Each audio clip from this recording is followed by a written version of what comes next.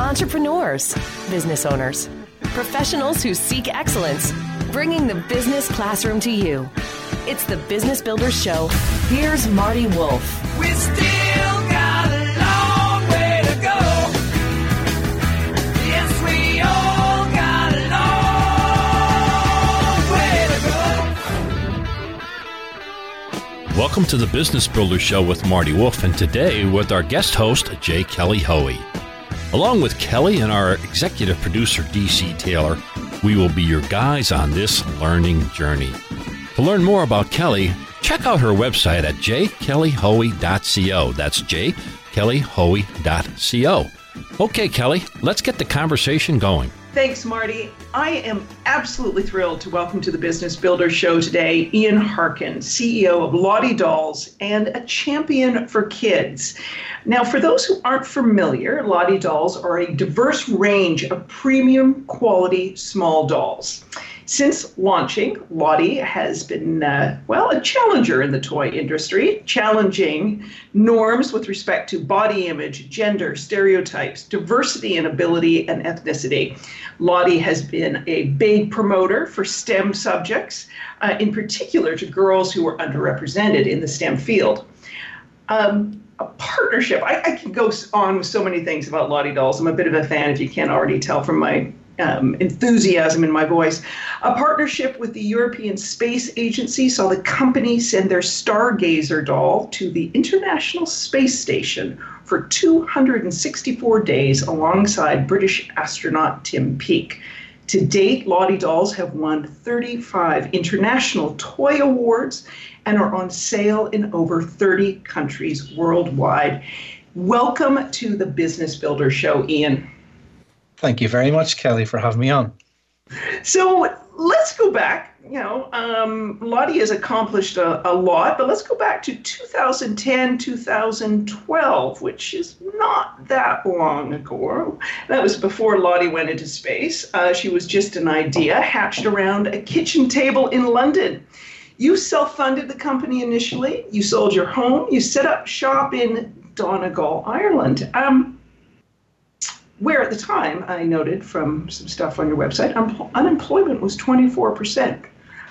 What on earth were you thinking? I guess, when we started out the business at the very beginning, we did about 18 months worth of research when I was living in London. I started with the business with a friend of mine called Lucy, and we built that business up based on the insights that we discovered. Initially, one of the first pieces of research that we came across was an article in the Times, as in the London Times newspaper. It was by a lady by the name of Dr. Margaret Ashwell.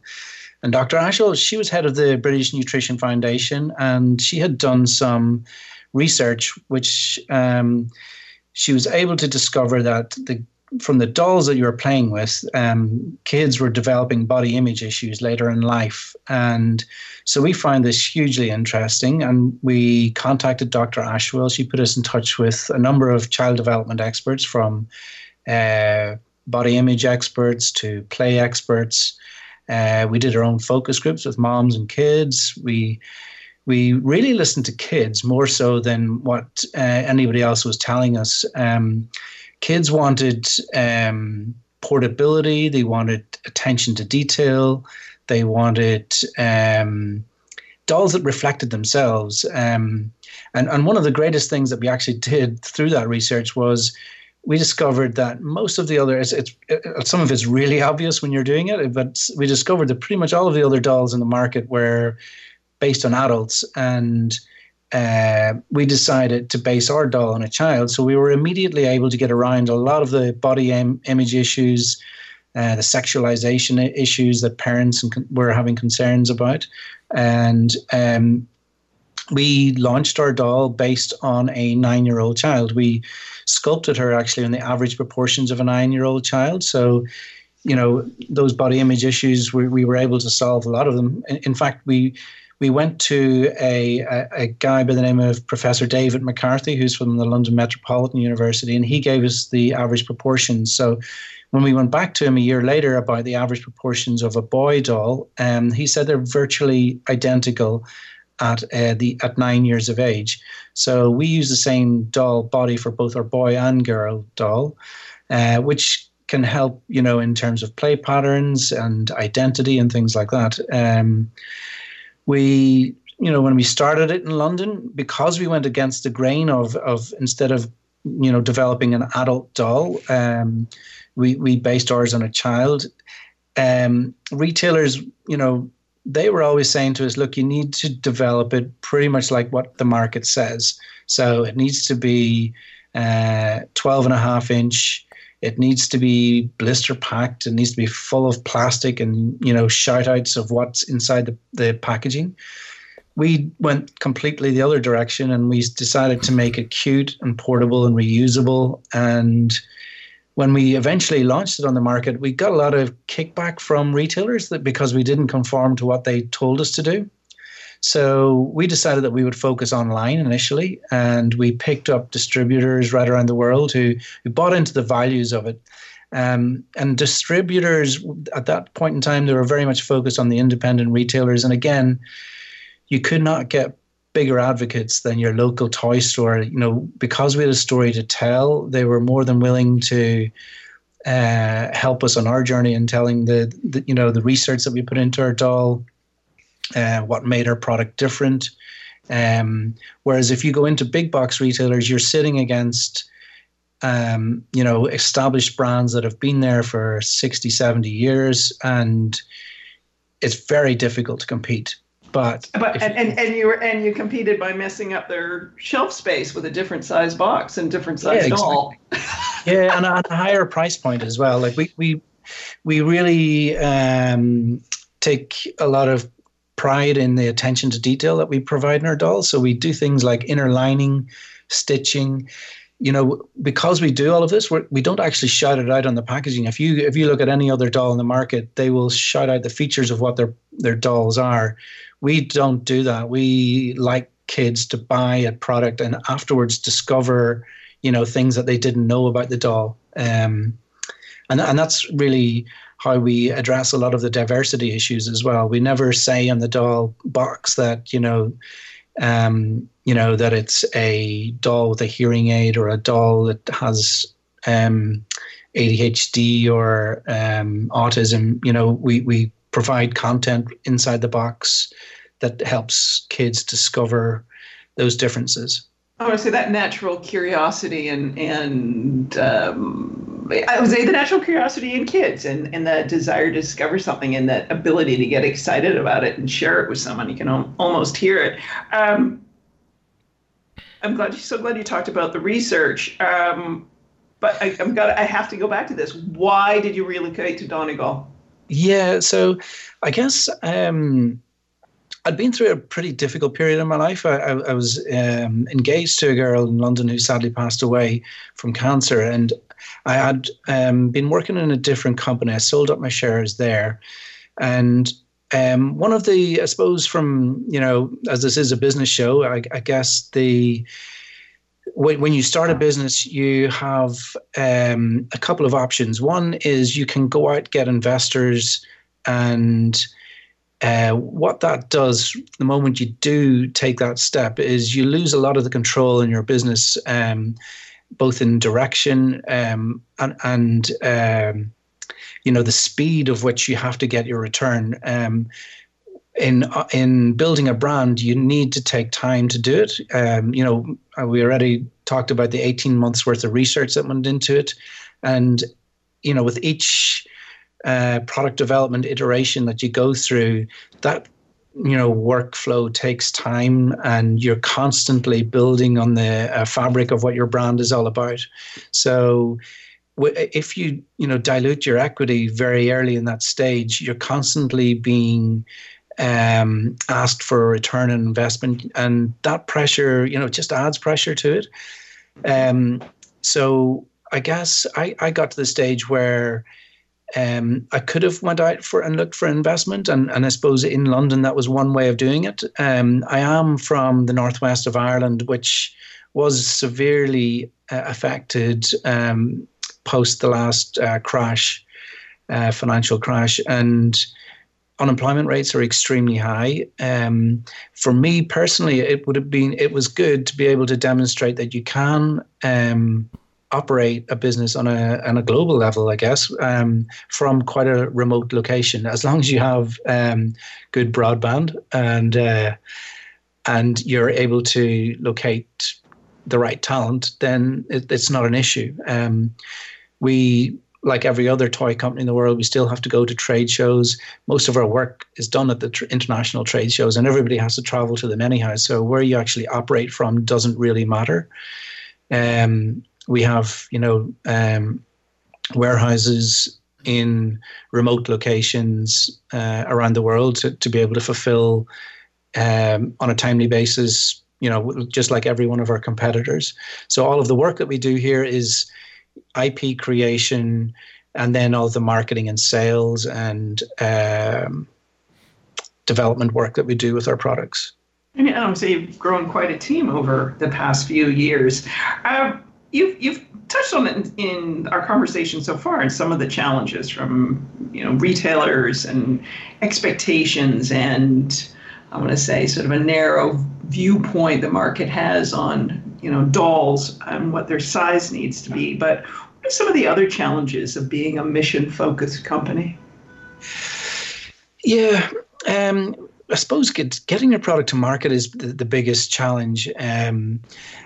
One of the beauties, I suppose, of social media is that you can reach your audience a lot quicker and more direct than you ever have been in the past. Historically, diversity has been a real challenge for retailers because they're not able to communicate it sometimes in stores very well. Whereas online, you can tell that story an awful lot better. You can communicate it to people, through video or just website or, blog content or social media content. And the engagement as well that you get when you do that is very powerful. What we want to do with a lot of our products is, even though we aren't developing products for, minorities, we want, the majority to be buying our products as well, because if you give a child a doll that, talks about autism and educates kids about autism, they're more likely to be able to develop empathy through play, so that they themselves, are able to identify other kids that may have those differences, and, it normalizes it. If you're able to do it at a very young age, the chances of kids getting bullied, later in life are significantly less. No, that's amazing. Kelly, Kelly, can I jump in? Yeah, jump in. Jump in there, Marty. You're being too quiet. As always, I'm listening. Mission-focused company.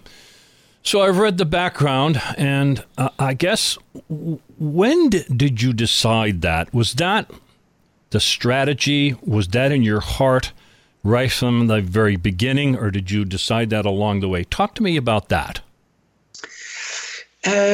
I suppose we would have started out, and we were very much focused at the very beginning on body image and empowering girls. A lot of it actually happened from people that we've met along the way. And we pride ourselves on customer service. So by doing so, we communicate quite a lot with different people who have maybe not been served by other brands or other toy companies. So we engage a lot with people, simply by people emailing us. And then we do our research. So we have a database of about 60,000 people that we communicate with several times a year. We also do our own focus groups where we do a more formal, strategic sort of research. So I guess it's all research. It fits with, our own personal values. I think the brand when you're building it, especially as a someone who owns the business as opposed to a big corporate, they tend to, the values of the brand tend to reflect your own values and your own interests. So, it's people, really. So you did the research, Ian. Right. You did the research. You have an art background, if I understand correctly, in addition to a financial background. Yeah, I have an art interest and passion. I guess the whole way through school, it was my favorite subject, but I guess I chose a career in finance to be able to pay bills. Realistic. Okay. Yeah. My question, I guess, Ian, is how much did having that art background help you at the very beginning? Did you actually do a lot of the design? Did you have, in addition to getting feedback from others? I'm interested in that. Yes. I would have. I would have been involved quite heavily in it. One of the first things we did when we started Lottie was we employed a brand consultant in London, and it was quite a large amount of money to be paying out on one of our first bills, I suppose. But what it gave was structure, and it gave us. It made us think about things like, what is your tone of voice? Who is your brand? How do you talk to both parents, the media, to kids? Sure. So we built a lot of that structure and those values. What did we want our brand to be from day one? And then whilst it evolves, we stay true to a lot of what we decided at the very, very beginning. And it made it a lot easier as well. Yep. And you couldn't have done that if you leased your soul and everything else to an investment capital group. Oh, did I say that out loud? I'm glad you did. Did you want? Do we need to bleep that out? Or I'm glad you took the track that you took. So back to you, Kelly. Oh, that's great, Marty. Well, so much of this, knowing Ian and knowing some of these stories, I want to go back to the Stargazer Lottie, the doll you put into space. And I know a 6-year-old girl in Canada was very influential in coming up with the design of Stargazer. But I want to know the other half of this is how did you forge a partnership with the European Space Agency, and how did that come about that you could get the first doll into space? Yeah, so as you mentioned, little Abigail, her mom's actually, she owns a creche in Canada, and she had been looking for a doll that pretty much ticked all the boxes of what she was looking for. She hadn't found it before. She literally wrote us a letter to say thank you when we launched, and she bought the entire range for her creche. And we then, through a conversation, we developed the product with her daughter, Abigail. And as we were going through the development phase, we thought, right, okay, we want to teach girls in particular about STEM subjects because we're aware that girls are not represented enough in STEM fields. And we thought, right, okay, because we're focusing on astronomy, let's contact the European Space Agency. And we decided at the very beginning, we were developing content together. We did a couple of different competitions on essay competitions and art competitions. And then it was a really cheeky sort of backhanded thing, I suppose. We just said, I guess it's one of those ones, if you don't ask, you don't get. So I just said, what would be the chances of sending our doll to space?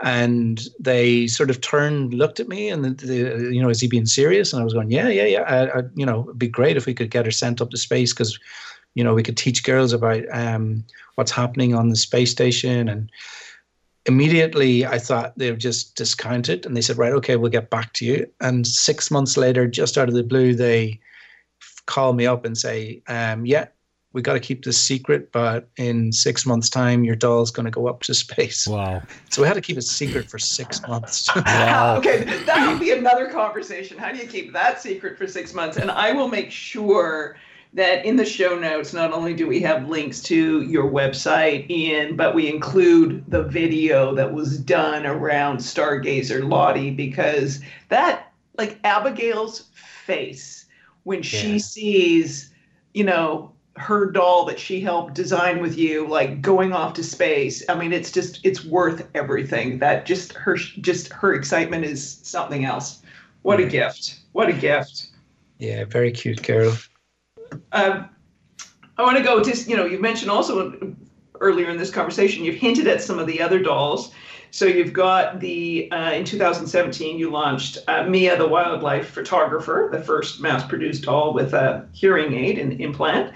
In 2018, you launched Loyal Companion, based on a boy from Northern Ireland who has autism. And this year on World Dwarfism Awareness Day, you launched a partnership with Sinead Burke, our mutual friend, and you launched the Sinead doll. How and when, like, do you decide to create a unique doll, and what's been the market reaction to these dolls? Yeah, so I suppose I'll go through each of them there. The wildlife photographer doll that we did, the Mia doll, she was a partnership that we did with an organization called Toy Like Me, and they specifically asked us about a doll with a cochlear implant. And they actually challenged the entire toy industry to be more inclusive about developing products for kids with different abilities. And they've been communicating for a number of years with the larger companies, and they weren't getting anywhere. So whenever we reached out to them, we were the first company to actually develop a doll with them. And the impact for it was huge. I mean, the feedback that we get from kids who have the condition themselves is phenomenal, because it's the first time they can ever relate directly to a doll that looks like them. The power of that is huge. But as I said earlier as well, for us, it's not just about selling dolls to kids from minorities. It's you know, selling it to the general public and letting them discover about, you know, the challenges that some of those people face. The Hayden doll we did was it was quite a nice tie back to the first doll that we did with the Stargazer doll, in that he spoke for the first time when he watched the rocket take off to space. So he later discovered that he was autistic and had ADHD. And then the first words that he spoke were the countdown. So locally, I suppose there's always a really good, you know, hook to push out to press and the media. In some of the dolls, for us, it's really just about, you know, providing a doll or a toy that kids can relate to. In Sinead's case, Sinead approached me a number of years ago, I think it was 2 or 3 years ago, I think, at the Inspire Fest festival in Dublin, and she asked me straight up, would I like to, or actually she probably demanded it of me. knowing Sinead, I'd go with the latter. I'd go with, she probably. Yeah. So it was a huge honor to do it with her.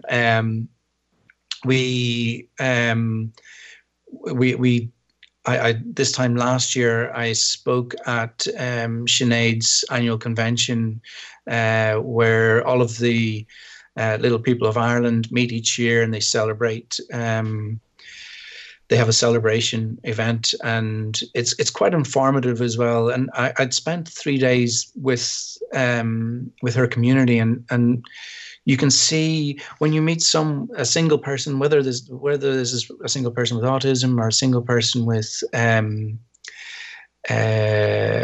hearing implants, but when you see multiple people at the same time, you really get immersed in some of the challenges that they face. And a lot of it is actually just down to design, which is what Sinead is most passionate about. It's about inclusion in design.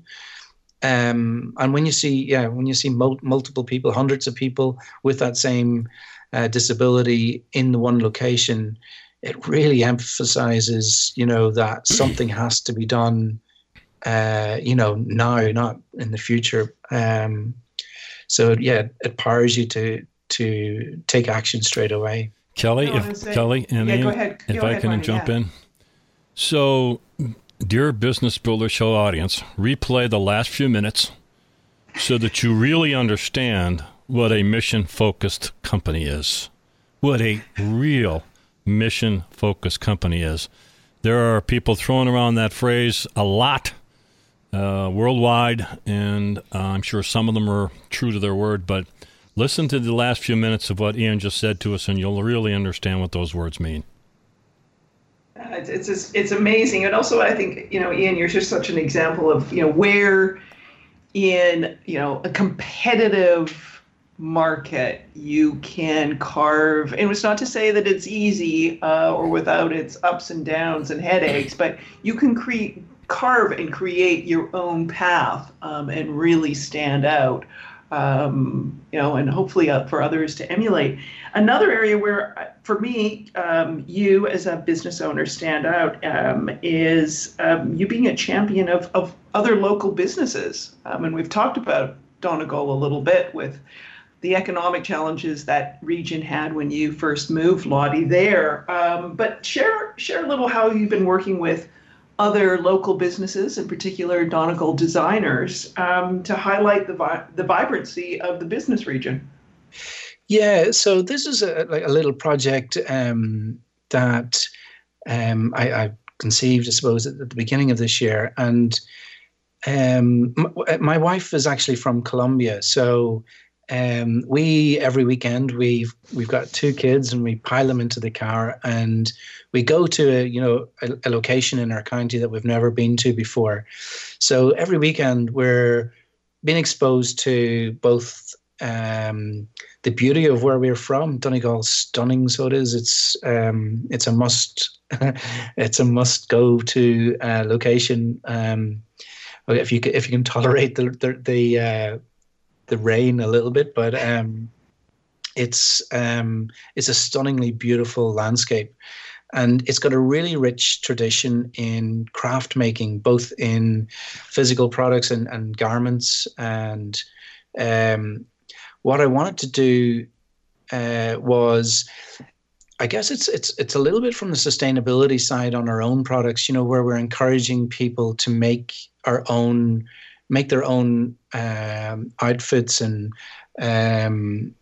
buildings and everything for Lottie. So I contacted all of the fashion designers and fabric makers in Donegal, and pretty much every one of them got back and said they'd like to get on board with the little campaign. So we sent them out a couple of dolls, and they all made outfits, one-off outfits for them. And I jumped in the car for a couple of days and went out and visited their businesses and showcased the dolls that they made and showcased their businesses themselves. But it was fascinating for me going in. Some of these businesses, they're over 100 years old, making fabric, and the history that they have as well. I mean, it's real high-end fashion down to, local handmade one-off pieces. But the pride that they take in their work and in their workforce and where they're from is phenomenal. I find it really, really motivating. And, I suppose from that point as well, we're sharing different, routes to market or marketing techniques or whatever you can share with another business to help them grow as well. That's. I have to say, having watched the campaign, I wanted Lottie's wardrobe from that little excursion around the region. I'm a little envious of her outfits. Yeah. So one of the locations that we were at was Studio Donegal, and they're Sarah Jessica Parker actually has a holiday home very close to it, and she's a big fan of theirs as well. So there's some people with really high profiles and some people that were just starting out, and yeah, it was great to be able to do it. We'll see more for those listeners of the Business Builder Show to emulate, follow Ian's example in terms of the way you build a company and the way you can market a company. Ian, before we wrap this up, I got another question for you. When are you bringing back Pirate Lottie? What's next? What's next? Give us a hint. There's a really Pirate Queen Lottie is based on this woman from Mayo, and she is called Grace O'Malley. And she was a pirate who operated off the west coast of Mayo and commanded over 600 men at one stage. And by rare, like we were constantly, this is one of the first dolls that we did was a pirate. So we wanted to show a female in an empowering role. Okay, it's probably a little bit too empowering being a pirate, but she was a story that had almost been lost to history, and it was rediscovered by a lady called Anne Chambers, who wrote a book about it. But randomly, there's another person by the exact same name called Grace O'Malley, who she's a young girl from Mayo, and we're doing a project with her next year as well. Unfortunately, she has a medical condition that means she goes to hospital quite a lot. So we are doing a doll with her and her friend Aveen. Aveen actually developed a prototype using like a teddy bear type thing, and it's teaches kids about when they go to hospital about all of the different procedures, the main procedures, I suppose, getting your temperature taken, to maybe getting an IV put in, and trying to get rid of or remove a lot of the fears that kids may have from spending a night or more in hospital. So that girl is also Grace. But we will be doing the Grace pirate outfit as an outfit pack in the future as well. Awesome. Ian, it's always good to talk to you, and look forward to seeing you soon, whether it is one of our mutual friends' gatherings or Dublin for, I would say, Future Human, the conference formerly known as Inspire Fest. And thank you. I will include links for our listeners. I will include links in the show notes to all these things that we've talked about. And Ian, thank you for being a guest on the show. Thank you very much. Thank you so much for listening to the Business Builders Show. To learn more about me, and I'm Marty Wolff, go to MartyWolffBusinessSolutions.com. That's MartyWolffBusinessSolutions.com. To learn more about Kelly Hoey, go to her website, which is jkellyhoey.co. That's jkellyhoey.co. And of course, you can find Kelly and Marty on LinkedIn and Twitter. A reminder, you can find all our Business Builders shows on iTunes, Spotify, and on your favorite podcast app. Bringing the business classroom to you. It's the Business Builders Show with Marty Wolff.